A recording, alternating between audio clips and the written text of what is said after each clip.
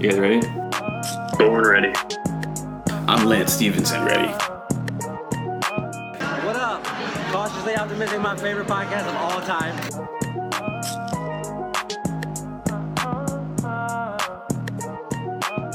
Welcome back to Cautiously Optimistic. It is episode 87. We are getting up there. 87, the Gronk episode.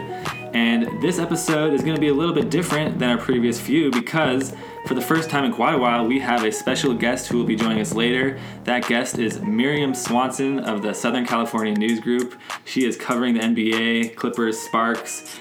She's done a lot, but we'll talk hoops with her in a bit. Before we get to that, how are you guys doing today? Man, I'm feeling good. I got a nice iced tea in me. A little not an iced tea, Arnold Palmer. Let's get it, keep it a buck. So I'm feeling good. It's a busy day, but who doesn't love a busy day? Yeah, it's been good for me as well. I just had some hearty bean and ham soup. Feeling rejuvenated and refreshed out here in the cold weather, trying to stay warm. Quick question. Not that bad of a day, though. Quick question. Bean and ham, is it like a green bean? What bean is it? That's very broad, and it scares me. I guess I don't even, I'm not exactly a bean expert, I would say. It's a pretty classic, kind of a white classic bean here, small. Okay. Almost something you'd find in a baked bean without the barbecue sauce in that sense. And then you have just nice chunks of ham. I've been mixing and matching a lot of different soups just because I think I've never appreciated the value of it now more so than living in cold weather. And there's a variety that Campbell's has to offer. So I've been trying them all. I was just one of my favorites. I was just thrown off by that combo for a second. I was imagining, I don't know, don't ask me why, but I imagined refried beans. And that with ham, I don't know if I would make that play ever, but I'm glad it wasn't refried at the very least. Yeah, this isn't nothing like refried. It's just a heartier soup, I would say. There's tons of options out there, but that's what I went with today, and it's not a bad choice. It's not something I would eat, like let's say after a late night out. But speaking of that, there may be a new law coming into place. Something that we once thought was not going to be a reality because the voters in California turned it down, but now I guess there's been a reintroduction of Let Our Communities Adjust Late Night Act, which would keep bars up until 4 a.m. Doesn't really affect me out here in Kansas. It's harder to find a bar that closes at 2 a.m. here. Most of them close at like midnight and such like that. But for you guys, that could be quite a game changer. Yeah, it'd be huge. We've talked about it, and then, the voters took it down first, and then Jerry Brown did, and then, but now they're reintroducing it, and they're kind of adjusting it in the sense where they're going to say, let us at least test it in a few cities. I know Los Angeles, West Hollywood, Coachella, and a few more are in there. So it's going to be exciting. And we talked about it in this group text. Coachella was the one that hopped out of me. Obviously, Los Angeles, WeHo, those are good because, those are good places to go out. But my first thought was, wow, 4 a.m. Coachella. That would be something not only for that night, but for the morning after would be quite a sight to see. Yeah, it's very interesting. They are testing these, as you said, Jesse, in some of these desert cities, Coachella, Cathedral City, Palm Springs even, where, Palm Springs would be wild. Downtown Palm Springs, underrated for sure. Shout out Hunters one time. Yes. And this is very nice, and we found this news, of course, at ABC7. Sully and I have some familiarity with that, but this is quite a good move. Shout out to whatever politician, whatever city government member reintroduced this on the ballot to get this going again, because I think it is important. I think, why California needs to get with the rest of the program here. In New York, the bars are open until 4 a.m. In most other places, the bars are open until 4. For LA, I think it would be good. I know Jerry Brown is saying, it's going to be just nothing good happens after 2 a.m. and that's the old saying. But I think a lot of good things can happen. Disagree there, Jerry. Yeah, Jerry's an old soul. I think the exact phrase is nothing good happens after midnight. But we could extend that to 2 a.m. Jerry, he doesn't exactly seem to be the type of governor that goes out and gets lit too often. Gavin Newsom, on the other hand, who's coming in very soon, he seems like a little bit of a party boy. So I think he's going to try and push that through, get that across, help those people out. Let those areas try it out, and I can just imagine some bars in Los Angeles getting out at 4 a.m. right around 3:30. That would just be quite a sight to see. One of the maybe most brutal things to view if you were sober. Just kind of I had to do this all the time when I worked overnight. I'd be driving to work at 2 a.m. and seeing people clearing out of bars, and it's a sight to see. And you add another 2 hours into that, That's a heavy measure there. As this, this is the Gronk episode, number 87. If you want to move over to the NFL right now, Gronk and the Patriots. How about this, Nick? You're talking about getting past. Didn't the Rams just get past first place in the NFC? Yes, I was getting to the Rams. I was going to kind of continue my Patriots Gronk episode 87 transition, but I appreciate you bringing my pain up to the forefront of the discussion Let's just here. Get it popping. Not only that, he did it in a very Nick Segue kind of way, where he just took one of those words and said, "Let's run with that." And they did get past. Yeah, so I guess I'll talk about it now because we're talking about it. Yeah, the Rams are not playing well. That's how this works. I'll be the first to quote. I guess I'll talk about it since we're talking about it now. End quote. Yes. Well, I was ready to talk about the the basis Patriots. of a podcast. I was ready to stall a little bit there, but hey, okay, 2 losses in a row for the Rams. First time that's happened all year. They are not playing well. I am not happy about it. I'm upset about it. And ever since Cooper Kupp went out, it seems like their offense has stalled a little bit. They got some defensive pieces back. Talib is back, but even the defense hasn't looked that great. I don't really like the way the Rams are playing. I have a very unsettling suspicion that maybe they peaked too soon, and it's not the way you want to be playing heading into the end of the regular season and the playoffs here for sure. It's interesting. I mean, a lot of people are putting this on Goff, and I mean, in his last 2 games, I believe it's no touchdowns and 6 interceptions. So that's not great if you're going to talk stats there. I don't know if it's 100% Goff. I think these defenses are starting to catch up, and when you play a defense like the Bears, that's always going to hurt. They're the best defense in the league. Sorry, Sol, I know you got love for your Vikes, but the Bears got the best defense in the league. So that's a tough one to go up and play, and they're going to make every offense look dumb. But it was just weird to see it. You see the success that Sean McVay has had, so it was weird to see Goff and the whole offense struggling. And the play calling has been a little weird too. It feels like that for some reason in these big games, Sean McVay just doesn't go to Todd Gurley as much, which is you would assume in big games you go to your main stud, and that's Todd Gurley. That was that MVP candidate throughout the year, where now he's starting to fall off, and I think part of that is because he's not touching the ball as much. Yeah, I mean, part of that too is Todd Gurley has been banged up. I think he's day-to-day right now. I don't know what his status is going forward. I think he's expected to play, but you never want to have someone continue to risk that injury going into the postseason. I know you're fighting for that home field advantage. And I think the interesting thing for the Rams, too, is home field is almost more important for them because they've really proven that they can't play in cold weather. I think that struggled with that last year.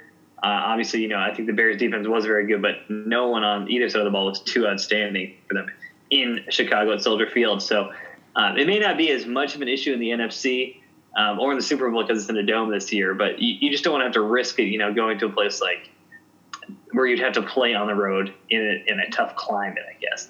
It's been an issue for the Rams, and it has been throughout the NFL history for teams that play in warm weather. Yeah, the last thing I'll say about it, I guess, is they're kind of balancing how to approach the end of the season here because you did mention that Todd Gurley is banged up a little bit. You have to wonder if they're limiting his reps here as he prepares for the playoffs. At the same time, this was a team after they had lost to the Saints. It was like, is it the Saints or the Rams for the number 1 seed? And then obviously Cowboys have jumped up there, beat the Saints, and then the Rams have now lost 2. So it's kind of more up in the air.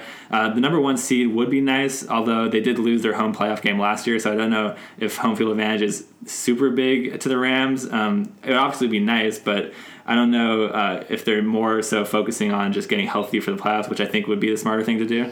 Well, on this topic, I mean, we're talking about the best teams in the NFC, and I guess I'll throw this question out here for you guys too, is that the Super Bowl run in the NFC, where does it run through? New Orleans, LA, or Chicago? I mean, it's tough. I think the issue is right now it's probably going to run through New Orleans, especially the way they are planning, the way you're talking about maybe trying to keep it a little healthier, trying to rest. The issue is that if they lose another game and the Bears win their next 2, then they would drop out of even having that first round bye. And I think that makes a big difference, especially for a team that's banged up, especially for a team that's still trying to figure it out. Having an extra week of practice, getting prepared for a team would make all the world of difference right now. So I would say it runs through New Orleans, not only because they're leading the division, even if that offense is struggling a little bit, I would have more faith in Drew Brees figuring it out than Jared Goff. And I don't think that's a knock on Jared Goff. It's just that Drew Brees is one of the greatest to ever do it. Yeah, I feel that. I think the interesting thing is too. I think I probably would say New Orleans too, but they haven't. That offense hasn't really been clicking like it was before either. And this isn't against the Bears, these are defenses that aren't necessarily the best. You know, they just had they scored 12 against the Panthers, and they were able to eke out a win because Cam looked terrible because he's hurt. And then, you know, they're not playing the Saints. They're playing, you know, the Cowboys. Cowboys defense is good. It's not incredible. These aren't world beater defenses like the Bears. So I would, if the Bears took a bye, if they were able to get that 2 seed, then I'm going to say it runs through Chicago because they get to play with home field. But if that's what it is, again, like you said, Drew Brees should be able to figure it out. You have Kamara, you have Michael Thomas, you have Mark Ingram. These are all guys that can get it done at any moment. And, you know, we could just be talking about next Monday after Sunday or Sunday night how the Saints just exploded for 45 points and they look like themselves again. Anything can happen. Yeah, it pains me to say it. It pains me to say that I also think it's the Saints just because the Rams aren't a healthy team right now. I think the loss of Cooper Kupp actually is really affecting the offense in a bad way, especially because they don't have much depth because they kind of, you know, they just don't. This team doesn't really have that much depth, unfortunately, and the stars on the team are good. But once one of those falls off or Gurley's hurt, these things get exposed. And the Saints, yeah, I agree. It's Drew Brees, like he has the track record, and the Saints beat the Rams this year. So I'll take some humility there and say that I think it might have to be the Saints. But again, Sully, your Vikings, new OC, 41 points in the last game. Are they turning things around here? Could they make some noise? They're in the playoffs right now. If the season were to end today, yeah, they've been in the playoffs. I don't think they ever fell out of that picture. They kind of have a half game advantage because of that tie. As much as I dislike the tie, I mean, I think obviously you saw the difference. They put more of an emphasis on the running game. You saw Dalvin Cook do what people are expecting him to do after the short amount he did last year and earlier this season. It's been interesting. You know, I think a lot of people, they're talking about, you know, the common talking point was you can't fire the quarterback, but I don't necessarily agree with that. I don't think Kirk has played that bad this year. In fact, you know, he's going to go over 4,000 yards this week more than likely. Got a pretty good touchdown interception ratio. The turnovers are probably a little high for him, but half of those are also on fumbles where the offensive line wasn't really protecting him and he had no other option. The interceptions haven't been too bad. He had a bad one last week, and I think he's thrown 3 pick sixes this year, but besides the one last week, the pick sixes haven't necessarily been like walk into the end zone type plays. Have actually been nicer run back. So that is a bit of it. But the defense looks good. You know, if they can play at that level, they have a chance. And, you know, they even have a chance if the Bears jump the Rams, of that being a first-round matchup. You know, the loss in Seattle when they played really poorly hurts them just because now they have not really a chance of surpassing the Seahawks unless they lose the last two. And, you know, the Vikings control their own destiny playing the Lions and then the Bears that last week of the season. So I think those will both be fun matchups. That I expect the Vikings to win, probably because the Bears, depending on how things shake out, may have already been slotted at that point. Yeah, there's a lot of talk about Kirk Cousins and how he doesn't deserve that contract. And, you know, all these things you're saying about him, I know all too well. So he doesn't – part of the thing is those fumbles, you know, obviously – that's on the offensive line in the sense that the offensive line can prevent those defensive linemen from getting to him, obviously.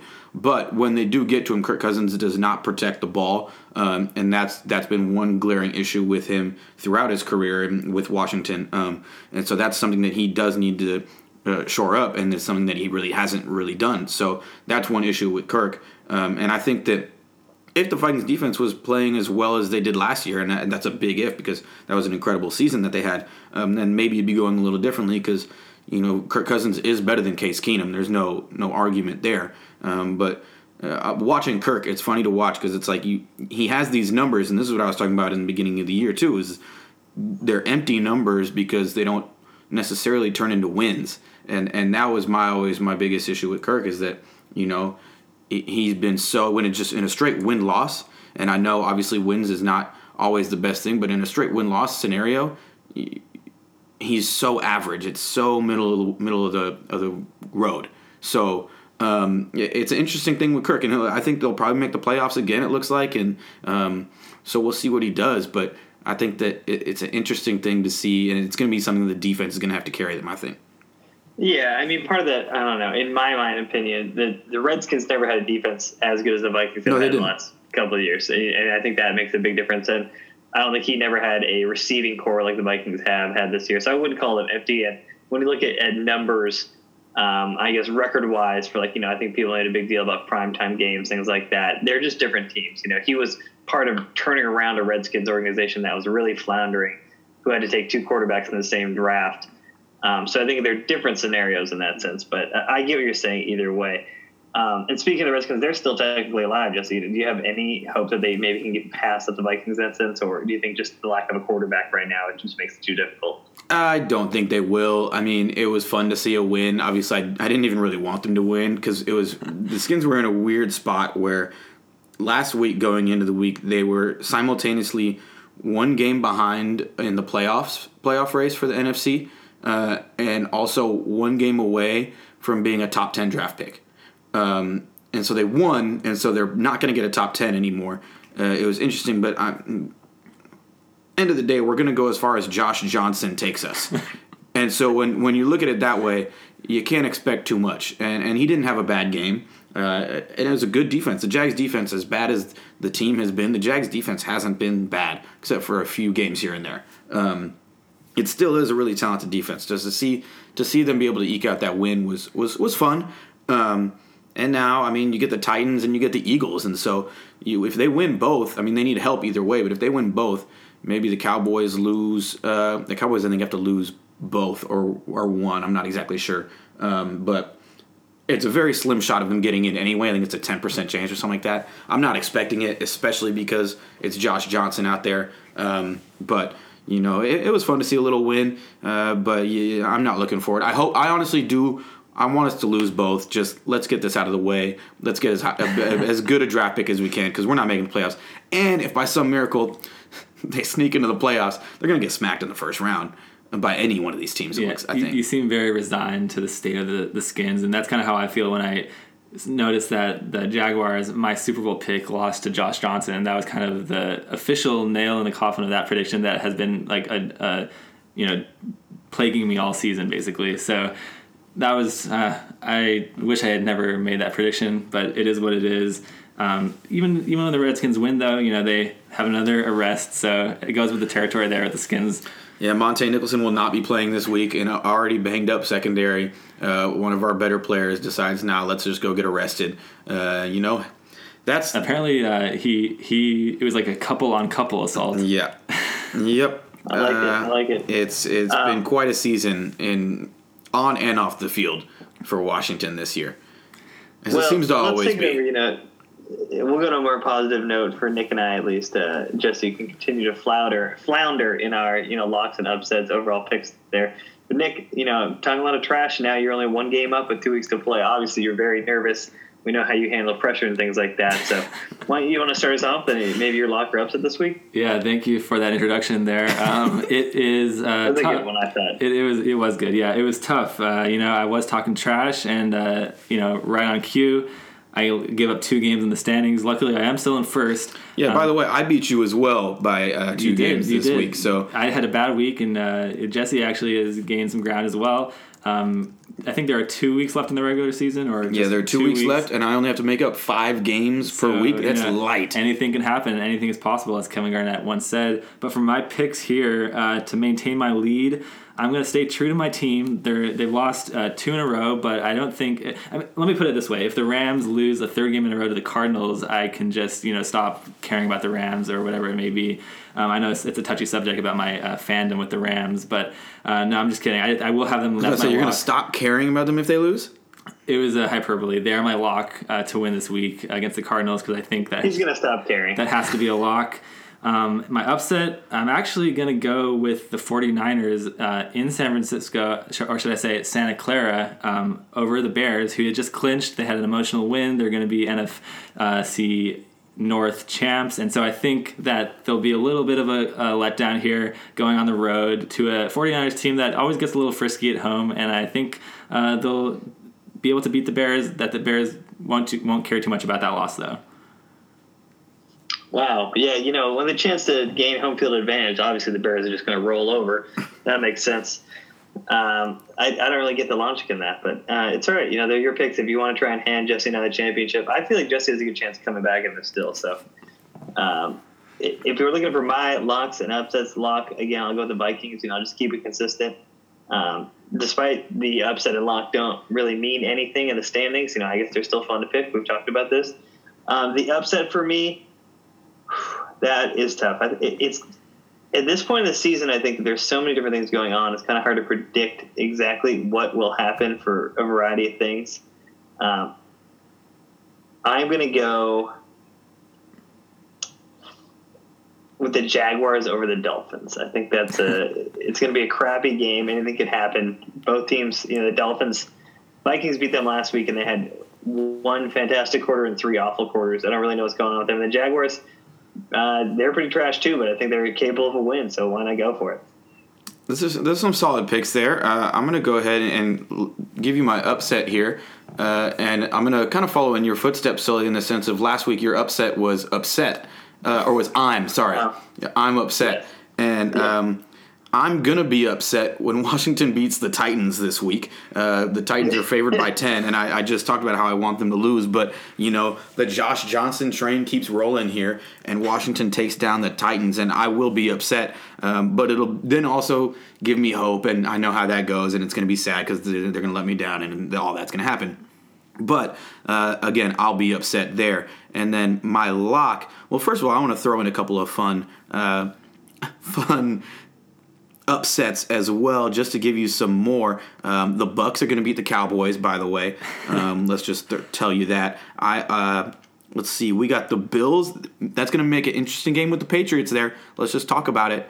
I see what you're doing here. You got to take some risks here if you're going to make this comeback in the picks pool, Jesse. So I wouldn't mind if you. I'm excited to see Jesse's picks. Yeah. Yeah, and that's all I'll give you for now until I'm going to give you my lock, obviously, here. And my lock is going to be that the Chiefs handle the Seahawks. I think the Seahawks are pretty overrated, and it's going to be interesting. The Seahawks get the Chiefs, and then I don't know who their last week is, but they could blow this out of there. It's quite possible. A lot of people trust Russell Wilson because he's been in those big games. He's done it before. But you know what?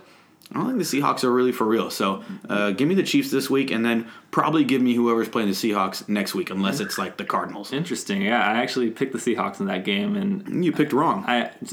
Sully, do you believe in the Chiefs against your Chiefs? Yeah, essentially I saw against that. I the looked Seahawks? at your list and I smiled pretty hardly because that was an awful pick on your behalf. I don't understand what the Seahawks have shown that would allow them to beat the Chiefs. The Chiefs are a dominant offense. The Seahawks defense is pretty garbage this year.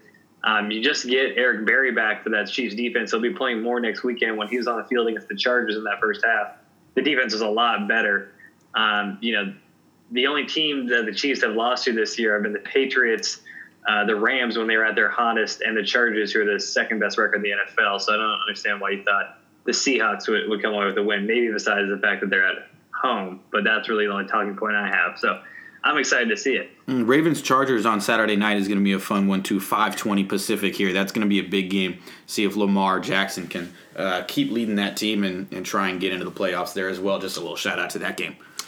I like those. Yeah, it should be interesting. The final 2 weeks of the picks pool. It is in Sully's in hot pursuit of me, and a lot of colleges are in a lot of hot pursuits of high school players, and they've made their selections today and yesterday when this was released, early signing day. And we're looking to keep it local here, Jesse. I know you have been impressed with some of the signees, or maybe not. What do you think of how the Trojans have handled it so far? Well, they've gotten some guys to enroll early that we knew were there. Max Williams, a good pickup, cornerback.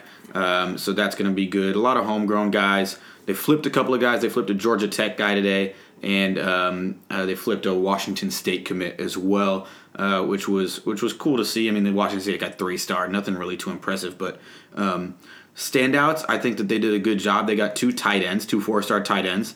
And with Cliff's offense, those tight ends are going to have to be guys that are going to come in and make an impact. So getting 2 of those guys was nice today. And then the Drake London, 4-star wideout, also a basketball player. He's going to play both at SC, so that's going to be fun, something to keep your eye on. I know the fans aren't necessarily excited with how recruiting's gone so far this year. They went in yesterday, 34th overall, according to 24/7, and they leave today at 21st.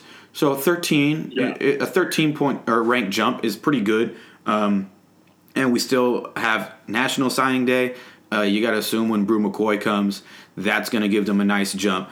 So that's all to be played out. I don't expect a top 5 class this year, but if they could jump another 13, sneak in the top 10 at 8, especially with all the drama that's happened with the coaching staff and flux that's happened with recruiters, T. Martin, Kenichi Udeze not being there anymore hurts them. But if they're able to make another 10 to 13 ranked jump on signing day, by signing day, and sneak into the top 10, I'd consider that a successful season, recruiting season at least.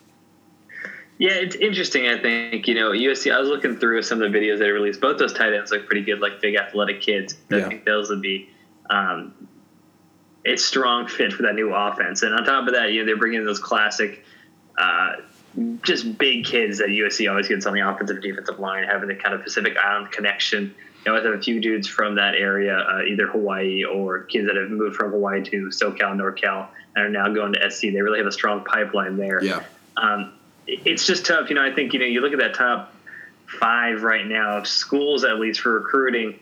Alabama, Georgia, obviously at the top, as they always are. Oregon at number 5, I think is a little bit surprising. But as far as that goes in the Pac-12, Washington at 15, Stanford at 18. It's definitely becoming more competitive on the West Coast, where I think in the past it was really just kind of like, all right, if you're a good football player in anywhere in Southern California and Northern California, maybe beyond Arizona, Nevada, you're probably going to go to USC. But now that landscape has changed a bit. So I think that's an interesting dynamic. But in the end, if the Trojans, Cliff Kingsbury, not only is he great for the offense, but I think his youth helps. That's something that Clay Helton, I think people like Clay Helton a lot, but people don't necessarily relate to Clay Helton as much as student athletes. He's a good leader, but I think that's something that Cliff Kingsbury, Mr. Suave, will be able to come in and help with. That's something that Clay Helton highlighted today in the presser when they were talking to him. He said, Cliff is so good with these kids because he is younger, and I think the word he said was electric. He's electric with these kids. And, when Ryan Gosling comes into your home and just wants to talk to you, it's going to make sense. You're going to want to go and do whatever he says. So it'll be interesting to see it going forward. Again, they got one of the number one best defensive ends in junior college today. So we still got a little bit left.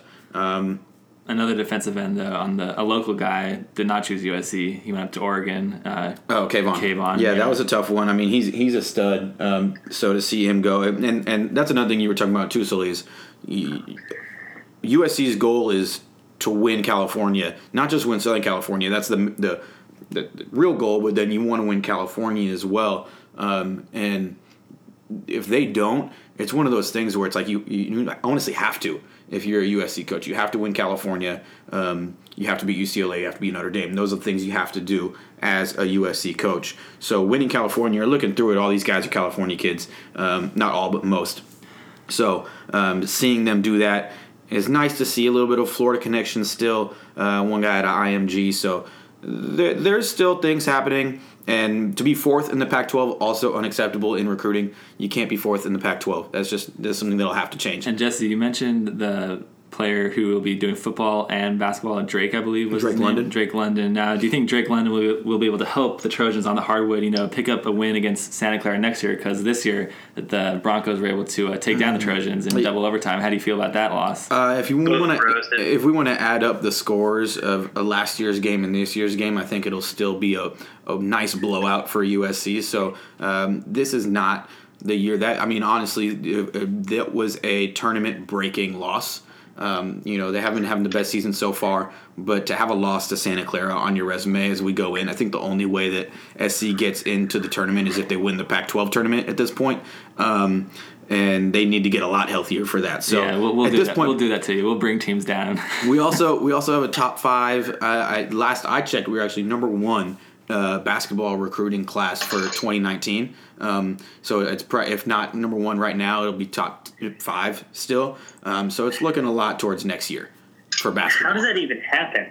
Like, who would recruit you? Who would sign on to USC at this point right now? Well, there's a lot of young dudes that are great, and people they've been doing this. They've been preparing for this class specifically for a long time. You have your guys every year, like we had O'Bannon, who will probably still be there next year. Kevin Porter this year, who I assume will leave because that dude's a stud, unless he doesn't get completely healthy and he needs another year. But there's a lot of young talent, Elijah Weaver. So these guys are looking at the team and saying, all right, well, this is a team that can go ahead and win it next year. So why not sign on to that? And they see the other guys in the class committing. And so it's just one of those things where Andy Enfield's got the ball rolling when it comes to recruiting. Now they just got to go and show it on the hardwood. I don't know. It doesn't make sense to me when Kansas, Kentucky, Duke, North Carolina, UCLA are always going to have better classes.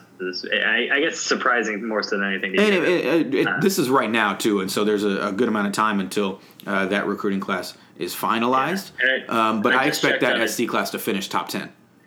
Yeah, I feel that. I mean, 2 5-star recruits. Arizona's the number 1 right now. I just switched. I'm just looking at the page right now. But either way, like you said, that's still even a top 15 class for where that program is right now. It would be impressive and capable of changing everything around. 100%. That's what Enfield came in to do, was to come in, change the culture, change the program, make it so that SC is a place that people want to come play basketball at again.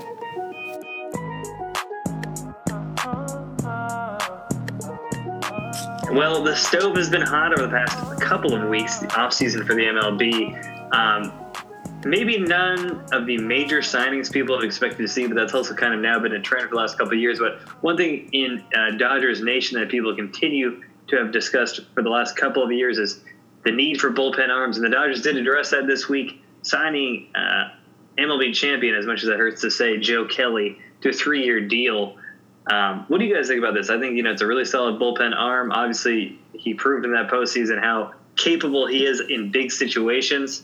And I just think it's a great signing for that bullpen. I think I said it earlier around the Joe Kelly fight in Boston when he had that one big one, and then he went and was sitting in the stands when he was on his suspension. I think I said this too on here, I think, but I have forgiven him for. I think his attitude is great. I think he brings an edge.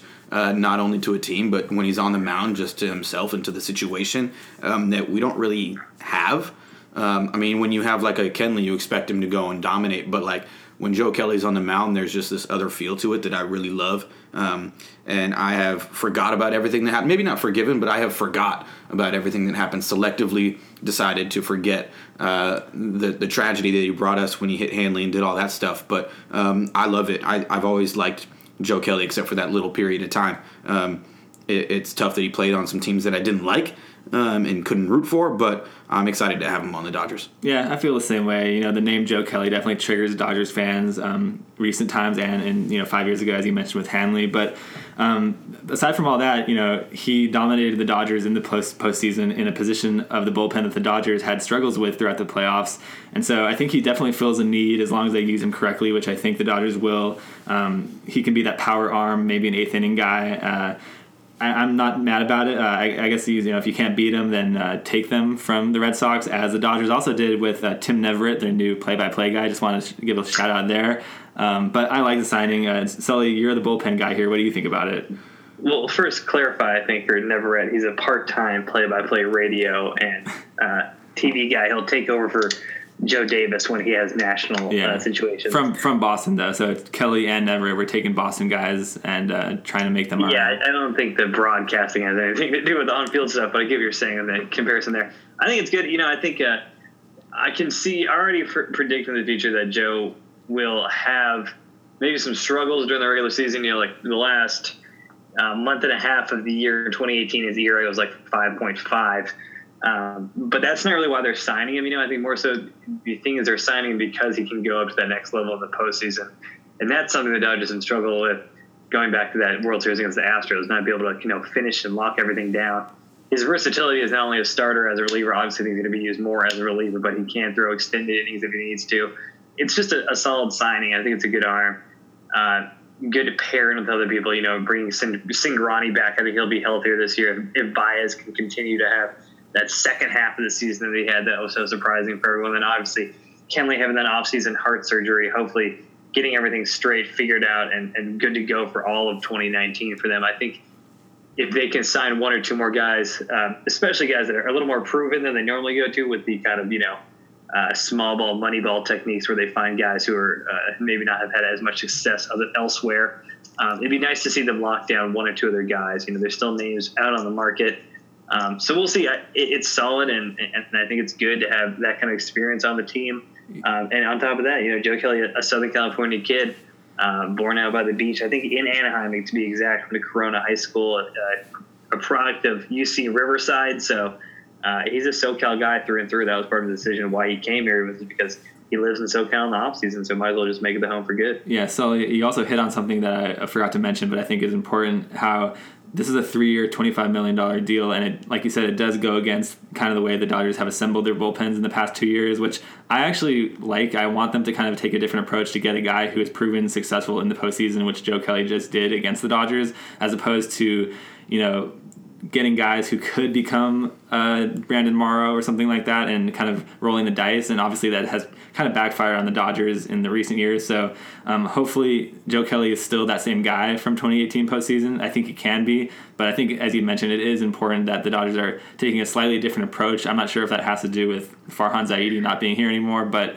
it's something that I'm happy to see. Yeah, and Farhan's not really a name we want to talk about anymore, but I agree with that. I just think that it's nice to see them kind of go out and make a move like that, and be able to say that, this is a guy we think is going to perform for us in the postseason. That's why we got it, rather than this is a guy I think that needs to change one or two things and he can be good. Someone's proven success beforehand. I think that I'd like to see that a lot from the Dodgers. Another name out there on the pitching side is Corey Kluber, who has been rumored in possible Puig for Kluber trade. How do you guys feel about that? Do you think that would be a good move for the team? Yeah, him or Bauer. I think that's the biggest talk for the Indians, at least. I'd be sad to see Puig go, though. Yeah, I mean, I wouldn't mind. I think pitching is more important. It's been more important. Although Puig did obviously have his most successful postseason last year, and we do love Puig as a person. It's hard not to love him. I think it's just sometimes you just got to make that move. It just kind of works out in the sense that Puig is a very talented player, but front of the end starting pitching is as hard to get as anything else in Major League Baseball. And now it's time for What the Puck. What the puck? What the fuck? You know what it is. The defending Stanley Cup champion Washington Capitals are back at it again. They're getting it done out there on the ice, but not only the whole team, but Ovi specifically. That's right, Alexander Ovechkin balling out there, doing things that we have not seen before. He had a 14-game point streak, and this is after a championship season. This is after he was drunk for 13 days in a row consecutively at the same time. Probably still is right now. I'm sure he has the cup home, sitting then he just drinks straight vodka out of it every night because he can, because he's a Stanley Cup champion, because he is the greatest in the league right now. Yes, I'm looking at you, Sid the Kid. I don't care. We're getting it done. You know what it is. Capitals, we're about to repeat. Let's go. Yeah, this is why this is not the Sidney Crosby episode, I'm assuming. Jesse, I think it's a good move for Ovi to try and equal his amount of days drunk after the World Cup with the amount of points he's going to score in consecutive games, which he's trying to get to 14 right now. You said it's 13, so I like the move. Yeah, I mean, it's hard to argue with that kind of production. It's been a wild year this past year in the NHL. First from, the Capitals finally winning the Stanley Cup. Then you move over to the introduction of Gritty, who took the world by storm and has been the darling of social media since then. And then you just get down to the hockey. And when we're hockey guys, it's hard to find anything better than that.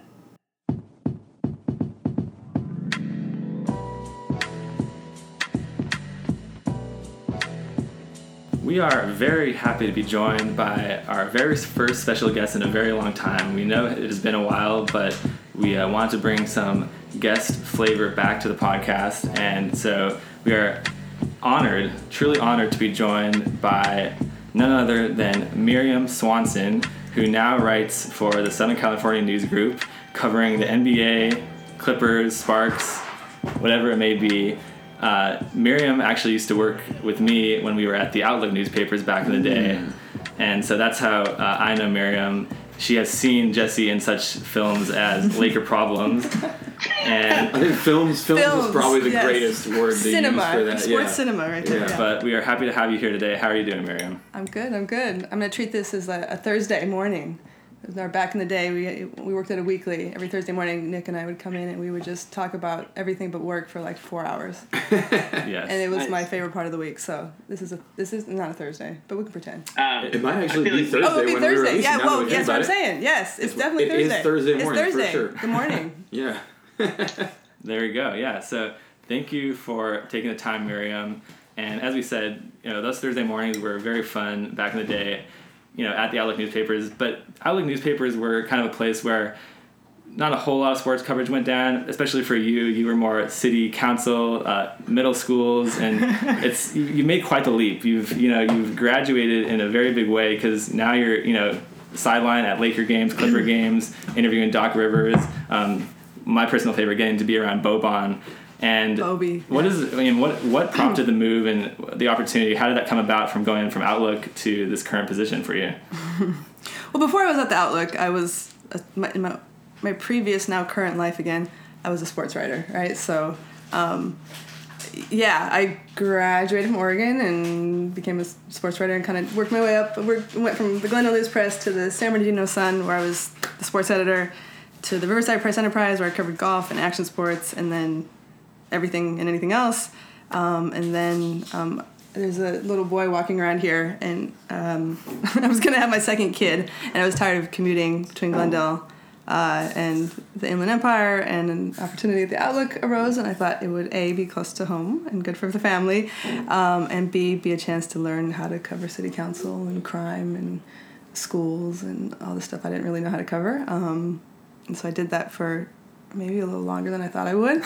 And I learned a lot and met so many interesting people, including Nick Ofashow. And and then the time was right and an opportunity arose. And when I graduated from college, my dream was to cover the WNBA and maybe the Lakers. 18 years later, what's up? And at Oregon, did you cover sports there at Oregon as well? I did. Yeah, I covered football. I covered, initially you covered ultimate frisbee and tennis. And then I covered football back when Joey Harrington was there. And because I'm old, y'all. But I'm too old for Drake. I heard your Jovan interview. What's up, Jovan? But that's a whole nother story. We can talk about Tupac later. But I'm ready. Yeah. But and then I covered I realized since I took this job that my only other actual basketball beat was covering the Oregon women's basketball team, and they were super interesting with some crazy characters, and they won the Pac-10, what was then the Pac-10, and I really fell in love with covering basketball, and then I never did it again until now. So I'm kind of relearning how to do it. Yeah, the Oregon women's basketball team is really good right now. Yeah, it's about time that they're good again. Yeah. Yeah, and they're gonna maybe win a national title. Who knows? Yeah, it feels like at least in the women's basketball scene in college, things have kind of opened up. I mean, it's been UConn running everything obviously for however long, but now that they've finally lost one, and it feels like you have your other team, Mississippi State, Notre Dame, all those teams are starting to play really well. So it's a fun time. Yeah. So I'm into that, but and now I'm learning. So that was the dream back in the day, and it's like a different version of myself pre-kids and all of life's experiences. But yeah, it's pretty fun to go watch a basketball game for work. Definitely. Yeah, definitely. And just going in on this, just going back to the Outlook very quickly. I heard you use the name Nick Ofashow. Nick told us that your nickname at the Outlook was Jammer. Is that something that you still use a lot today? No. That was a hard no. That comes from back in the day when I was a softball player. That was my softball nickname. But and then somehow I don't know, Charlie Peters, Amy, somebody, people brought it back at the Outlook, and I'm cool with it. People can call me Jammer. I don't care. Just I most people don't. That's why I brought it up. So what's that? I thought it was cool. I like the nickname a lot. That's why I had to bring it back up. Nick told us that before the podcast. Right on. Yeah. And, you can call me Jammer. It's cool. That's Sully. good to know. Maybe we'll mix it in a few times. All right. So just, I think one part that we all are interested in, Nick told us that you're also a Lakers fan. And I think something that I always struggle with is balancing work with the teams that you've kind of grown up around and really like. So what's it been like, I guess, covering the other team in LA while, knowing deep down inside you do kind of rep for Lakers Nation? What? That's lies. All lies. It's okay. It's an honest podcast here. You can let us. Yeah, I mean, I definitely have paid closer attention to the Clippers in the last few months than I ever have in my life before. I'll admit, but which is and I must say that I feel super grateful to have the Clippers as my first NBA beat, just because all those guys are just super cool. They're interesting. They're good. They're down to earth. They have interesting things to say. I'm all about it. But I mean, yeah, I guess in the office I used to talk a little Lakers, but I was also so removed from covering it. So like, I remember I was a Dodger fan until I interviewed Andre Ethier, and I was kind of like, nah, that's cool. Oh, can we talk about that for a second? Hold on, we need to discuss this. Can you elaborate on why that turned you from a Dodger fan? Well, it didn't really make me. Sully has a particular He has a feeling beef about with Andre. No, I am not a fan. I had a coach growing up who had some very, let's say, less than ideal interaction when they were both playing college with each other. And so I never was a fan of Andre Ethier. But I feel like no one saw why, because everyone kind of, fell in love with his pretty boy charm. But you having an actual interaction with him, you may be able to give me some backup here as to why people like Andre as much. I dealt with him. Okay, first of all, I was like the backup Dodgers reporter, so I dealt with him. He didn't really know me, and I barely knew him. But it just makes you realize, being media. So like he is. How do you put this? A lot of baseball players aren't really into giving interviews after games. That's not abnormal. Yeah. And then a couple of my initial interactions with him, he wasn't super into giving an interview at the time, which you kind of understand. But it was sort of a wake up call in that, like, yeah, okay, so I'm here as a reporter doing this job, and he's there as a athlete doing his job, and these interactions are part of our job, and it made it feel not like it wasn't like every time I was watching a Dodger game and he came up to bat, I was like you, Sully, hoping him ill will, but yes, that is true. But it just kind of changed it where, oh my God, he's not some guy on a pedestal, watching Lonzo Ball last year feels different than watching Lonzo Ball this year. Like, now I'm looking at it like, okay, I have to write about this. I have to think about what he's doing. I'm not just I hope my husband is in a good mood because the Lakers win.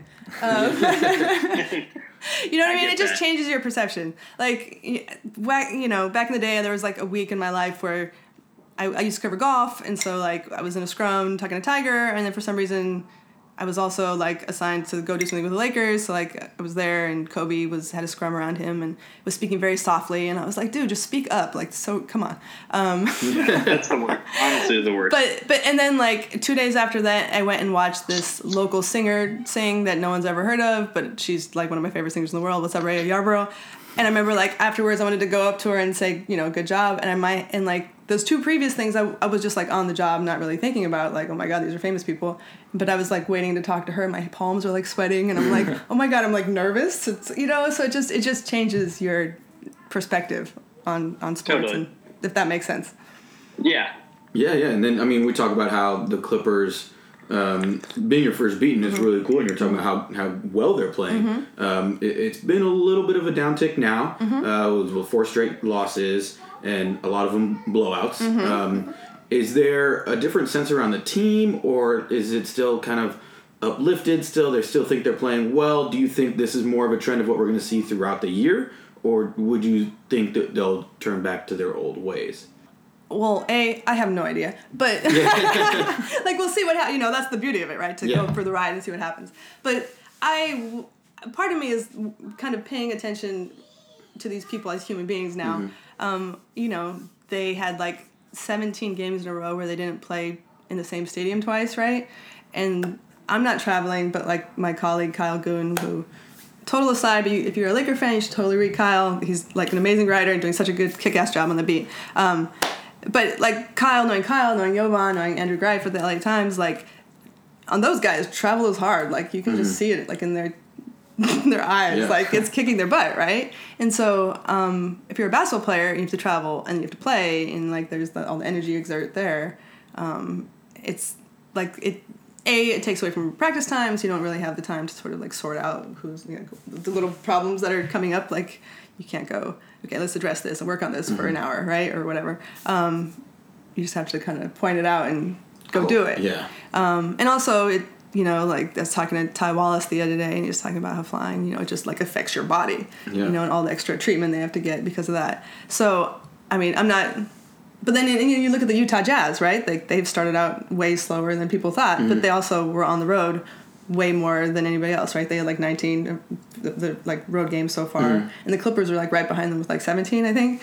And I don't know, like, you kind of used to scoff, like, oh yeah, okay, back-to-backs or road games or whatever. Yeah. But I think, especially with the team like the Clippers, kind of, maybe with any team probably, or even the Lakers right now, 1-3 on their road trip, right? Like, it's harder to play on the road, so maybe that is part of it. Or maybe other teams have, or, you know, maybe the rest of the league is like, oh, look at the Clippers. Maybe we should, you know, pay more attention to Tobias, you know, even though he had 39 the other night, but they're playing him differently now, right? So he's got to kind of learn how to adjust to that. Trez has not been playing real well. Montrezl Harrell is such a, like, Doc today called him a barometer, but he really is, like, as Trez goes, the Clippers go. And so he's kind of been in a little bit of a funk. He seems to have broken out of it, maybe. So you know, there's lots of factors. Have you seen? I mean, you someone Laker fan, past Laker fan. Thank you. Yeah. So you know what the dynamic is, as well as everyone knows in LA with the two teams. No matter how good or bad each team is, have you seen a little bit of a higher respect for the Clippers now, in maybe even the last, like, 10, 15 games at least? Now that people have seen, like, there's a team without a superstar, but they're playing so well. Has it been noticeable even in this early season, do you think? Well, I know our buddy Oscar came over, and he was very excited about it recently. And Jesse has met Oscar. You know Oscar, yeah. So and I was at a holiday party, and this guy I don't know walked in, and he was just telling everybody they were in first place at the time, and he was telling everybody there, including, like, the toddlers, like the Clippers were in first. Yeah. So I think Clipper fans we're super, super excited about it. Yeah. But I don't know. I have to ask you guys. Like, I've been wondering this. Like, does the rest of LA realize that the Clippers? Well, I guess right now they're, you know, sliding a little bit. But how does the rest of LA? How do Laker fans feel about? Well, I feel like, because this isn't the Lob City Clippers. This isn't like Blake and CP3, who, like, you could kind of. I think LA is just starting to catch on in the fact that, like, I think if you kind of were to look around, and maybe this is just my opinion, if you look around at basketball fans or even just people, they'll see that, the Clippers are good without even noticing that they're on a 4-game losing streak. I think they're more looking at what's been happening, and maybe that's just my thought process. But I think overall, I think it's a lot more respect because there's no Chris Paul and there's no Blake Griffin. And I think that maybe that's just me as well. I don't want to say I didn't respect them, but, like, Laker fans generally didn't like them. Yeah, I hated their game. I hated the Clippers. And you can't really feel like that about Tobias and Bobby. Yeah, everybody loves Boban. Yeah, everybody loves it. I don't know how you feel about Sully, but for me, it was like, I did feel there was some bitterness to the Lob City Clippers because of the whole Chris Paul situation and how he was seemingly, you know, stolen away from the Lakers, and then they obviously become good as the Lakers become bad, and there was just obviously the whole LA dynamic, and there was some resentment there for sure. But for me, this team, you know, after they've kind of, like, cleaned house, got rid of Blake, got rid of Chris Paul, they're sort of a team with a bunch of dudes who are just trying to just have something to prove, kind of, and there really isn't anybody to dislike on the team. No stars, which makes it easier, but just no real expectations for the team. So to see them doing well, it was surprising, but I wouldn't say I was, like, as a Laker fan, upset that they were doing well, because for me, just looking at this team, it's like there was never any. It seemed like the Lob City era ended as the LeBron era started, so there was no real overlap there. I don't know. What do you think, Sully? Yeah, in my mind, you know, I guess the easiest way to describe it is through an often used meme, that one where Squidward kind of takes his sunglasses off and looks, and then just goes right back to what he's doing. So that's kind of how I feel as a Lakers fan. It's like, that's nice, you know, they're doing well, but let's talk in 2 months. I think there's still so much to prove with this team. And when you look at that Lob City team, I think that one with the star power they had when you added DeAndre when he was playing well, I think that was a team that was scarier to me. But I do agree with you in the sense that most of the players on Clippers are very easy to like. I think on an on-court perspective, Patrick Beverley's probably the one that people can probably look at and maybe not like as much just because of some of his past stuff and the way he plays the game. But I think when you cover a team like that, you probably know players like that a lot better. The way you interact with them, he always seems well-spoken and can explain what's going on. But as far as my opinion of the Clippers, it hasn't changed so much from a Lakers fan perspective. I think they still have a long way to go in that sense. But this team, I think, plays much more like a team, and that has a brighter future than any other Clippers team has had. They had star power before, but they could never put it all together. Maybe it was injuries in the past as well, some unfortunate timing in the playoffs. But I like this team a lot better, especially because of players like Tobias Harris, who kind of just grinded out and have made themselves into something from nothing in the league's perspective. Yeah, and as much as we like to kind of, crap on the Clippers as just Laker fans on this podcast in a joking way. And we do like to do that a lot. Yeah, not really as much joking. Well, I was going to say, because we have had, Clipper connections. We did interview Sam Decker, who unfortunately is no longer on the Clippers, and unfortunately other things he has said kind of made him a guy who will relinquish the nickname that we gave to him, which was an acronym TOCTWL, which is the only Clipper that we like. So now, I think it's fair to give Bob on that. Yeah, because we were going to ask you. You've been around the team so much now. Do you have a favorite Clipper, or because there's a lot of characters to like on this team? Sully mentioned Tobias, and there's Shai Gilgeous-Alexander. What do you think? Shai's good. Like to watch or to deal with or to all of the above. Yeah. I mean, I don't know. I mean, that's hard to answer. I'm not answering that, but I'll say. I don't know. Like, there's so many cool characters. Like, Trez is awesome. Like, remember one of the first, like, real conversations I had with him? Like, he was talking about, like, the women's basketball fan in me. He was talking about having, because he was wearing, like, I don't know, Kyrie women power shoes, whatever those are called. I don't know, shoe guys. That'd be Jesse. I don't know which Kyrie's are. Yeah. But, I don't know. Anyway, so, and then he was like, he wore it for a purpose, like, to blah, blah, blah, like, support women's basketball. And he's like, oh, just apropos of nothing, he's like, I got to meet Sylvia Fowles this summer, and like it was so cool. I was like, wait, why? He was like so excited about having met this like star WNBA player, and I was just like, that's dope. And then Shai is just butter. Like, he's so much fun to watch. Jerome Robinson's so smart. Like, I like conversations with him and how he dealt with popcorn in his car is very cool. Sindarius Thornwell is fun to talk to. Like, he's a funny dude. Patrick Beverley's crazy, but thoughtful and like interesting. Doc, I kind of wouldn't trade Doc for any coach in the NBA. Like, as far as dealing with as a coach. And Doc has also provided us with a wonderful GIF, as you've probably seen on Twitter, the confused Doc face. Doc face is great. Yeah. I mean, Tobias is like an old soul. He's cool. Gallo is like the coolest, as in like just calmest person ever. Like, win or lose, like he's the same guy. Which when you were winning, I was kind of like, dude, get excited. Yeah. But now they're losing, and he's like the same. And I'm like, wow, that's impressive, right? Like, he deals with us the same way, no matter what. And he's been around. Yeah, but it's kind of impressive. Like, I can't do that in my life, right? I don't know. I mean, I can go on and on. Avery Bradley is super thoughtful. Ty Wallace is a Berkeley guy. He's pretty smart. I have fun watching Natalie Nakase at practice. Like, do you know who that is? UCLA women's basketball fans. When I was covering Oregon, she was playing at UCLA, and she's like this 5'1", like little point guard who's like excelling at the Pac-10, which was crazy to me then. Like, how is this 5'1" girl playing Division I basketball and like starting at UCLA? And now she's like over there like running the guys through drills and like.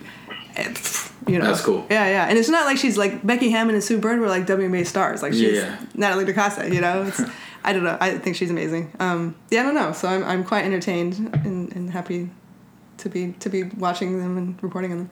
Nice. Yeah. That was not an answer. That was better than a single player answer. Yeah, I mean, they definitely seem to have like a cast of characters, and I think that's what I think a lot of people like about this team that makes this Clippers team different. But just in your line of work, you also have some interesting coworkers. One we've actually had on the podcast before, we discussed it a little bit earlier, was Jovan. How's he doing? What's it like being on the beat with him? Does he play Drake all the time, or does he mix it in here or there? And what's it like working with him?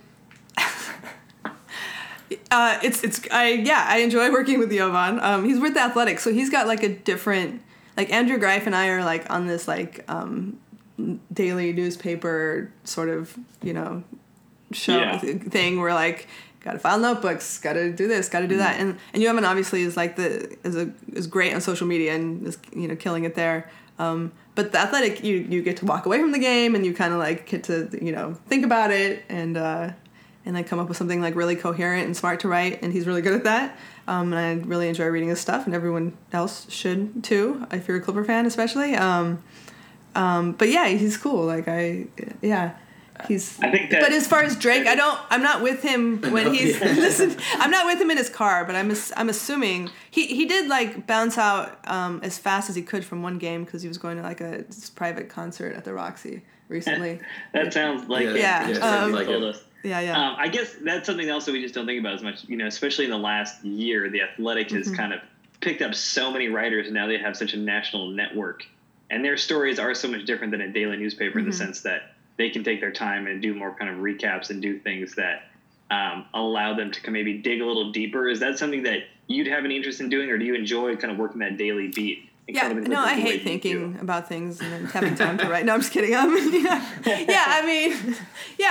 yeah. Like who knows? My career has been so weird that I'm just kind of like happy doing whatever's in front of me.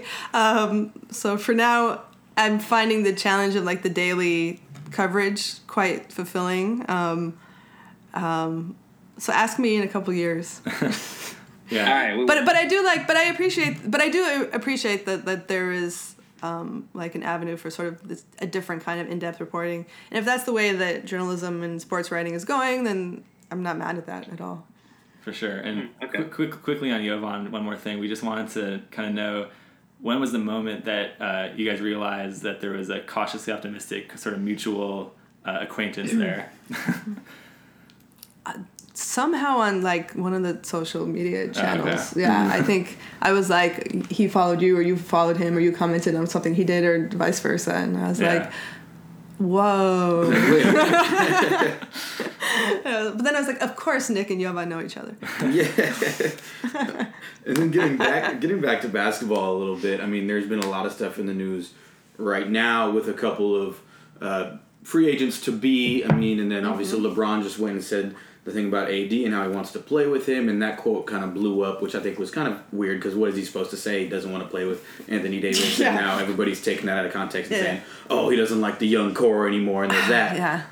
But it's become a time because the Clippers are playing so well that those guys are kind of battling it out. The Lakers and Clippers are battling it out for free agents, and Kawhi is a name that keeps coming up, and obviously the Raptors came in and beat the Clippers in quite handily. Too. Yeah, KD is talking about it, I think a lot of people. And KD really likes Shea. Yeah, Shea, one of my favorite things. He might have, and this is tough for me to say because I hate most Clippers jerseys on a personal level, but he might have the best jersey in the NBA right now because of the way that the name. It's it's a U on the other side. I think it's hilarious. But is it? Do you see the Clippers as like real free agent competitors now in this, and specifically maybe for a Kawhi or a KD? We'll see. Yeah. I think so. I don't know Kevin Durant. I did know Kawhi when he was in high school. Oh, okay. But that, just knew him as well as anybody who, I was messing around with videography for a season, and Kawhi was very good, so I shot a lot of video of Kawhi. Did he still laugh like that back then? I don't. It's funny when I saw that I thought back because so there was our players of the year one year were Kawhi. He was not our player. He was co-player with so that's how much we thought. I'm just kidding. He was co-player of the year with Mike Snare, who went on to a great Florida State career. I think Mike Snare. I do remember Mike Snare. I think they exchanged California Players of the Year. He was really good for us. Yeah. He played all 4 years. Yeah, I think so. And then he had a cup of coffee in the preseason with the Lakers. I was really rooting for him, but and so there was those two guys, and then Layshia Clarendon, who is one of the top women's players in the WNBA now. And so, like, Kawhi showed up first. Like, he was early, and he was there. And he was, like, quiet, and just kind of, like, there and waiting. And then Leja came, and it was kind of like, okay, what's up, Leja? And then, like, 20 minutes later, like, Mike Snare rolls in, and he's late, but also the life of the party. So, like, everything got started when Mike Snare showed up, and he's, like, this super, extrovert. And I remember, like, he had, like, Mike Snare just, like, made everybody in the room just, like, laugh and laugh and laugh. Including Kawhi, and I can't remember, like, going, like, this kid laughs funny. So I don't know. But I can I'll send you links to the photos of Kawhi from that shoot, and he's got this big grin on his face, and we might have to unearth some old Kawhi laughs and say, Miriam got this first scoop on this way back in the day. Somewhere I have video. Like, I don't have anything to play it on, but I should try to find it and give it to you. Well, did you see? I don't know if you saw the other one. So when the preseason came out, then they did a compilation video, and they found like 4 or 5 other ones, and they were all weird. Yeah. And like it's funny because I did this kind of the same thing when I heard that. I was like, that's so weird that he laughs like that. But then my reaction was, I don't even know if I've ever seen him laugh. Yeah. So there's that too. Yeah. We all laugh funny when you think about it. Maybe not that funny, but yeah. I don't know. I kind of feel so. It's interesting. So like the other day, I was there, like, and somebody asked Kawhi about Christmas, and Kawhi declined to talk about Christmas. Not right now. Yeah. Yeah. That was my favorite part too. Is not right now. Like, okay, maybe in April. Yeah. Talk to me later about it, or maybe earlier. But and my buddy at Tomer Azuli tweeted it out, and it got, like, got picked up with Bleacher Report and everything, and went crazy. But it's kind of, I feel sort of, people, it's like everyone's sort of everything.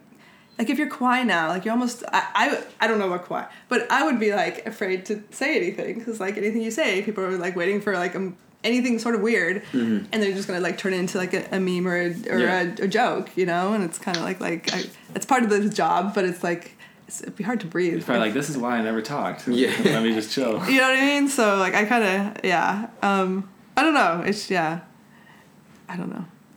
I like his laugh, personally. Yeah, we'll probably splice it in here for the podcast. Okay. Right. I'd like to hear it more often, honestly. I mean, it's weird and funny, but, it'll make things more enjoyable. Yes. Yeah, exactly. Yes. But to your question, with whether the Clippers are replaced for Kawhi or KD, I mean, why not? Like, Steve Ballmer is pretty into it, and he has some very into it.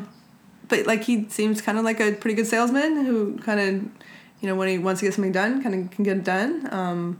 I mean, they've got a really dynamic front office.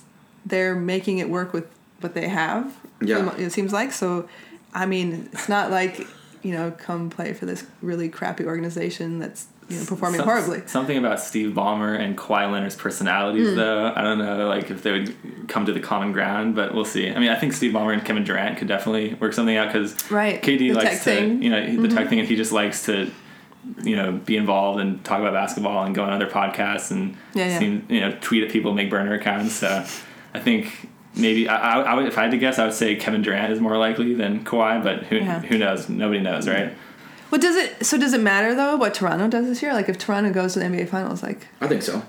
Especially, my personal opinion right now is that he stays, Kawhi stays, just because if they play the way they're playing, I mean, they've only lost 5 games, something like that, and they've lost maybe twice without him, and he's missed a few games, and they keep winning. No, yeah. And so, in his mind, if I'm Kawhi, I'm looking at the East, and I said this right when the trade happened, too, is if nobody else is here, like, they're going to run through the East even easier than I thought they were with Kawhi. And if they can just run through and they go to the finals with not even go into a 7-game series in the Eastern Conference playoffs, why leave? Yeah. If you really just care about winning, which it seems like that's what Kawhi really cares about. I don't see Kawhi saying, like, I need to go to LA so I can get more money on this New Balance deal.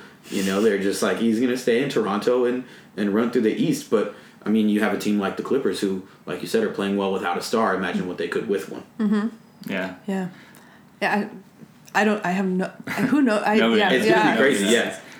We wanted to also get back to your original thought about how, you when you were younger, you wanted to cover the WNBA, and now you're actually having a chance to do that with the Sparks. And we mentioned, Derek Fisher is their new head coach. another Laker connection from your past now coming back to your present with the Clippers, Sparks. All the connections are kind of coming together now. It's very weird. It is very weird, yeah. But Derek Fisher's career post-playing has been rather interesting. Matt Barnes, Knicks, and then now the Sparks. You were at the press conference there. What do you see coming out of the situation as Derek Fisher, head coach of the Sparks? Candace Parker seems to be cool with it, so if she's cool with it. That's a big thing, yeah. It will be interesting. There was some controversy within women's basketball about the hiring of Derek Fisher. I mean, the Sparks are like one of like the few really premier jobs in women's basketball, and I think there's like 5 out of the 12 WNBA jobs are held by men right now, and like in women's college basketball, more than 50% of the head and assistant coaches are men now. So there's not like a lot of job opportunities for women coaches. So, you know, although there's like the, you know, the Becky Hammonds and Natalie Nakasis of the world making headway in the men's field, like obviously it's not equal. So there was some people kind of were, you know, wished that the Sparks had done a more expansive search. Yeah. But listening to the way Penny Toller told it, and she's the general manager and has been for Forever. 20 years. I don't know, long. Sorry, I forget exactly how long, but for a long time. Yeah, and formerly a Sparks player too. Scored the WNBA's first ever points. Penny Toller, yeah. But she's, you know, apparently like she developed a relationship with Fish back when at the very beginning, like when he was playing with the Lakers and she was there, and they stayed in touch and they talked basketball, and he's apparently paid very close attention to the Sparks and has been sort of involved behind the scenes. And so her thing was like, if it ever works out where we have an opening, he's available, I'm going to go for it. And if that's the story, like, how can you fault her? Like, if that's, she's, you know, had some success with the Sparks and, you know, she knows her way around.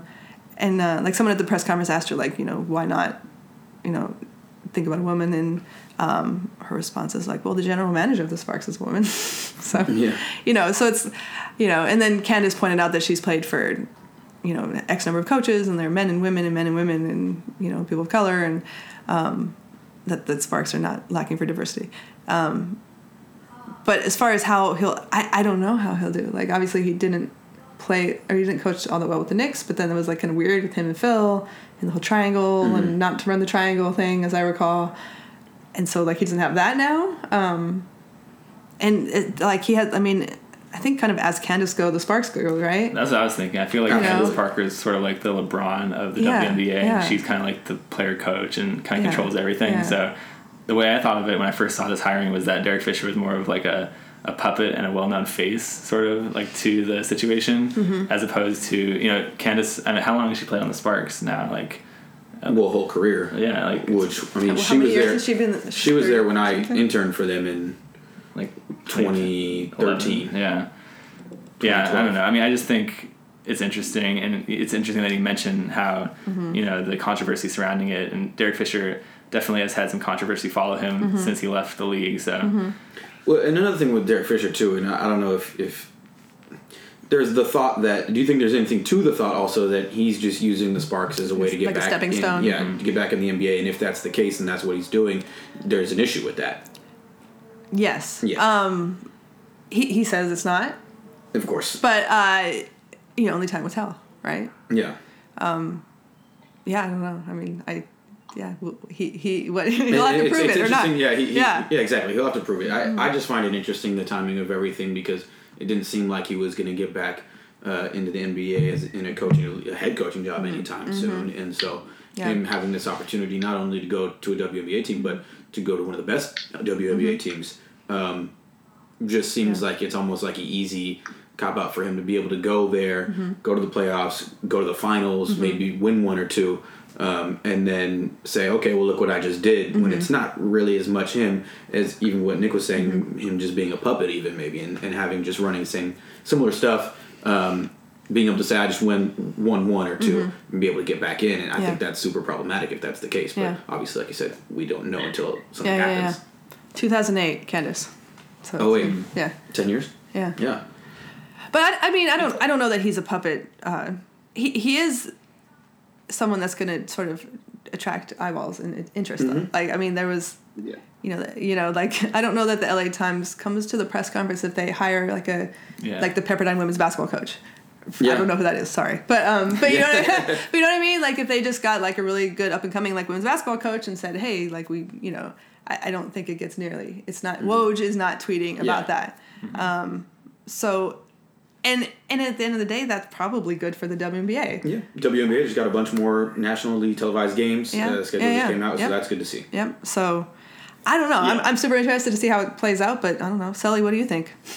I think it's interesting. I mean, no coach has ever made a transition from WNBA head coach to NBA head coach as far as now. So, and also I think, Jesse, you kind of mentioned it as well, just being such a good team, such a dominant history. I think people that know basketball know that either way and can kind of decipher how much he's actually doing to help a team that is kind of already on their way to doing what they need to do.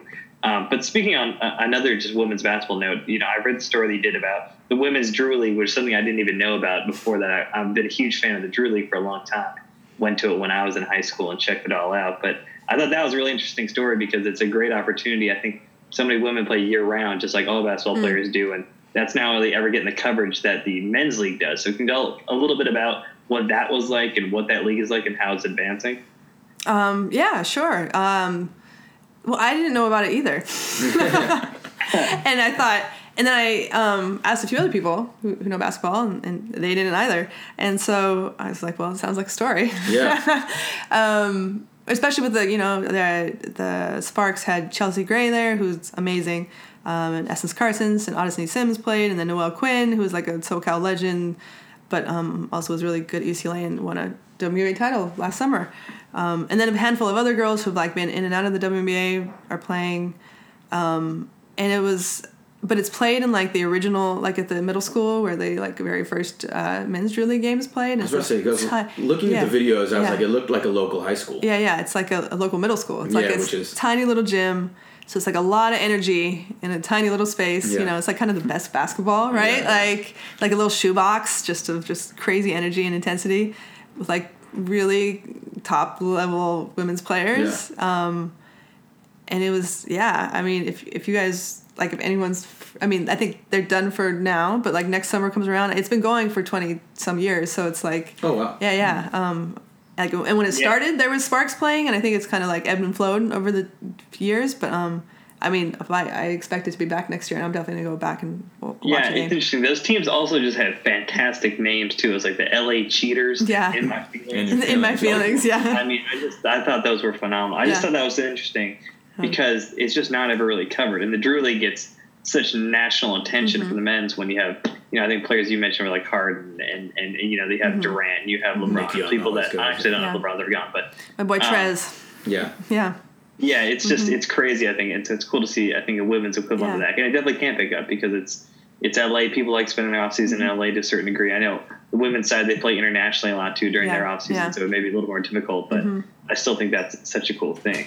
And Jesse, I mean, you want to go to the fast food flavor now? That's one of the most important parts of this whole deal. And it might have to be time. We're going to switch it up a little bit and do a thing called the fast food flavor. And so basically we always talk about how, I'll ask a question with guests is what's your favorite fast food restaurant? In-N-Out is not allowed because it's so obviously far and way above the rest, but we are very close that would to be my an answer In-N-Out to everything. right now. Yeah. So, I have to say I am jealous. I was driving over here and it was just... Wow, it's very, very You have close. to dedicate like 2 hours of your life, though, if you're going to go there. This one specifically, too. This one, I know, I don't go to this one very often because I know... I'll go down to like across town to that one before. I'm actually glad that Jesse realized how close we were because I was thinking about texting him, and when I texted him the address, I'm like, I was about to say, by the way, but... I already know the exit. Yeah. He's like, I'm there. I know the exit. Yeah, when I saw it pop up on the thing, I was like, the same exit. You've been here. Yeah, I know what it is. So not including perfect. He's perfect hungry. timing. Yeah.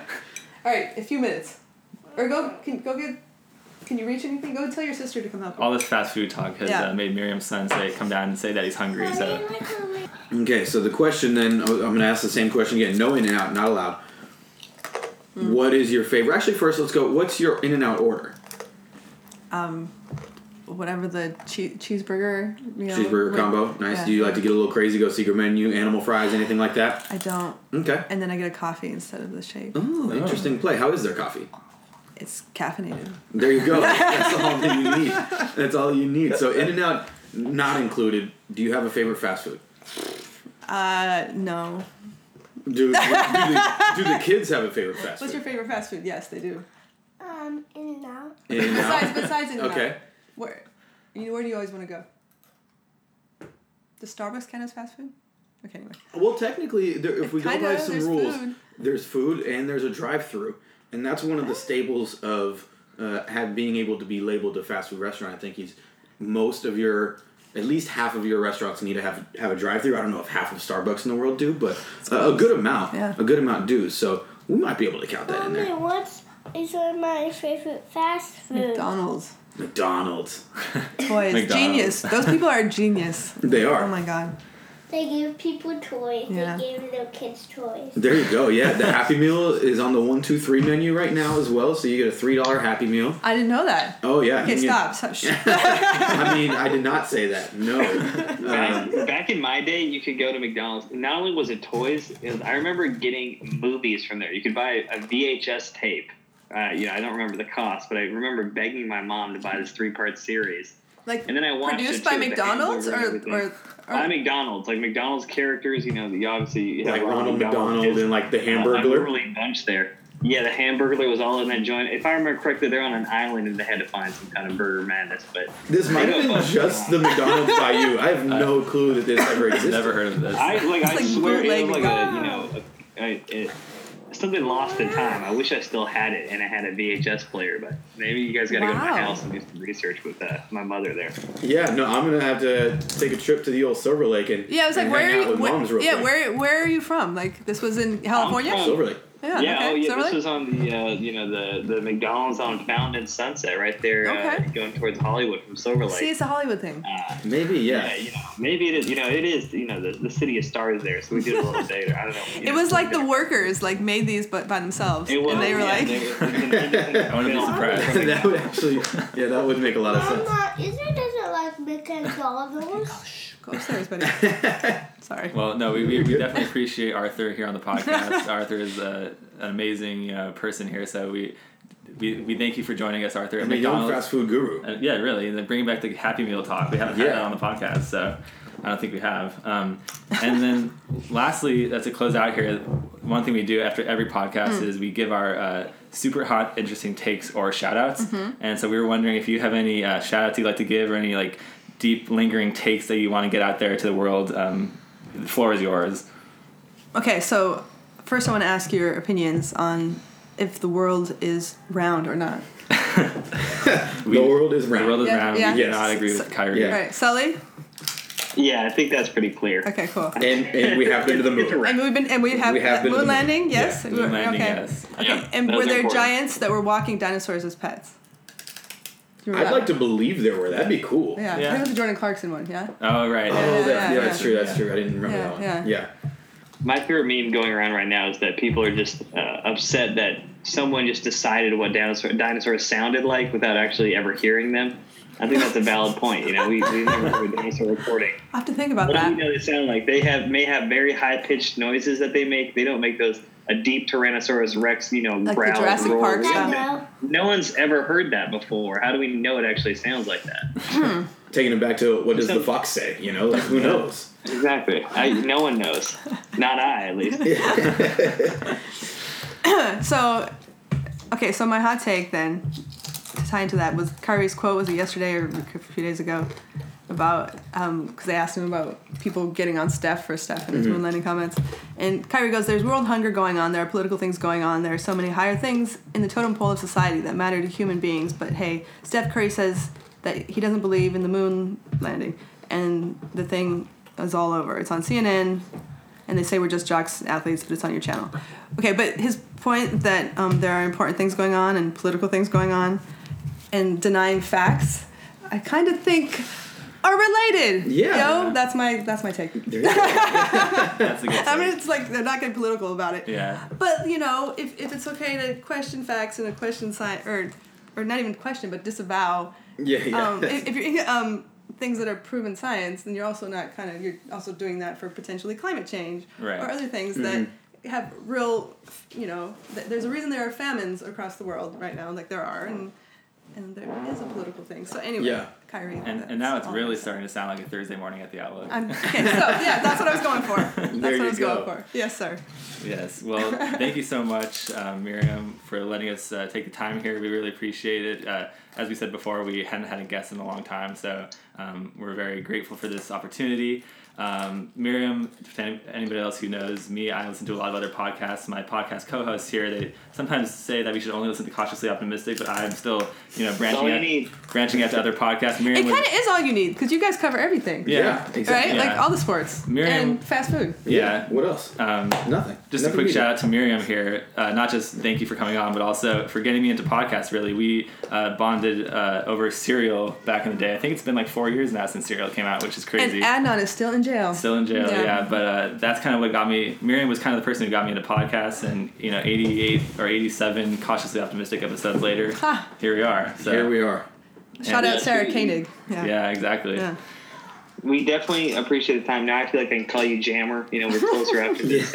Anyone that has survived hanging out with Nick and all the unfortunate puns that he uses that we have to deal with all the time.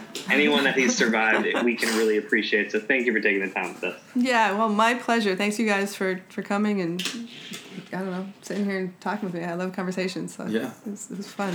And I enjoy you guys' show. Yeah, catch it as much as I can. So, Thank you. Or your podcast. I don't know, your pod. Whatever it's called. Show, pod, whatever you need to call it. All good. We're in talks for a TV deal, so we'll see. Yeah. Right on. Cool. Distributed via McDonald's, right? That'd be a dream. There you go. Thanks, you guys. Thank you. Well, thanks again to Miriam Swanson for a wonderful conversation there to close out episode 87 of Cautiously Optimistic. Again, thank you so much for listening. We'll hopefully get some more guests in here if possible in the next few episodes. But for now, that's going to do it. Follow us on Instagram, Twitter. You know what it is, Jesse. MySpace. Yeah. I believe we have a Wix page that we just started. Jay Farrow did it himself, so that's something that you should look at. Yep. What else you got there for us, Silas? What other websites are we on? I rarely discuss, but you could just follow us in person. If you ever see us, just follow us and walk behind us. We will lead you to the promised land. We are Jesus in a sense, leading the people. My name in Spanish is actually Jesus. So exactly. You ain't never told no lie.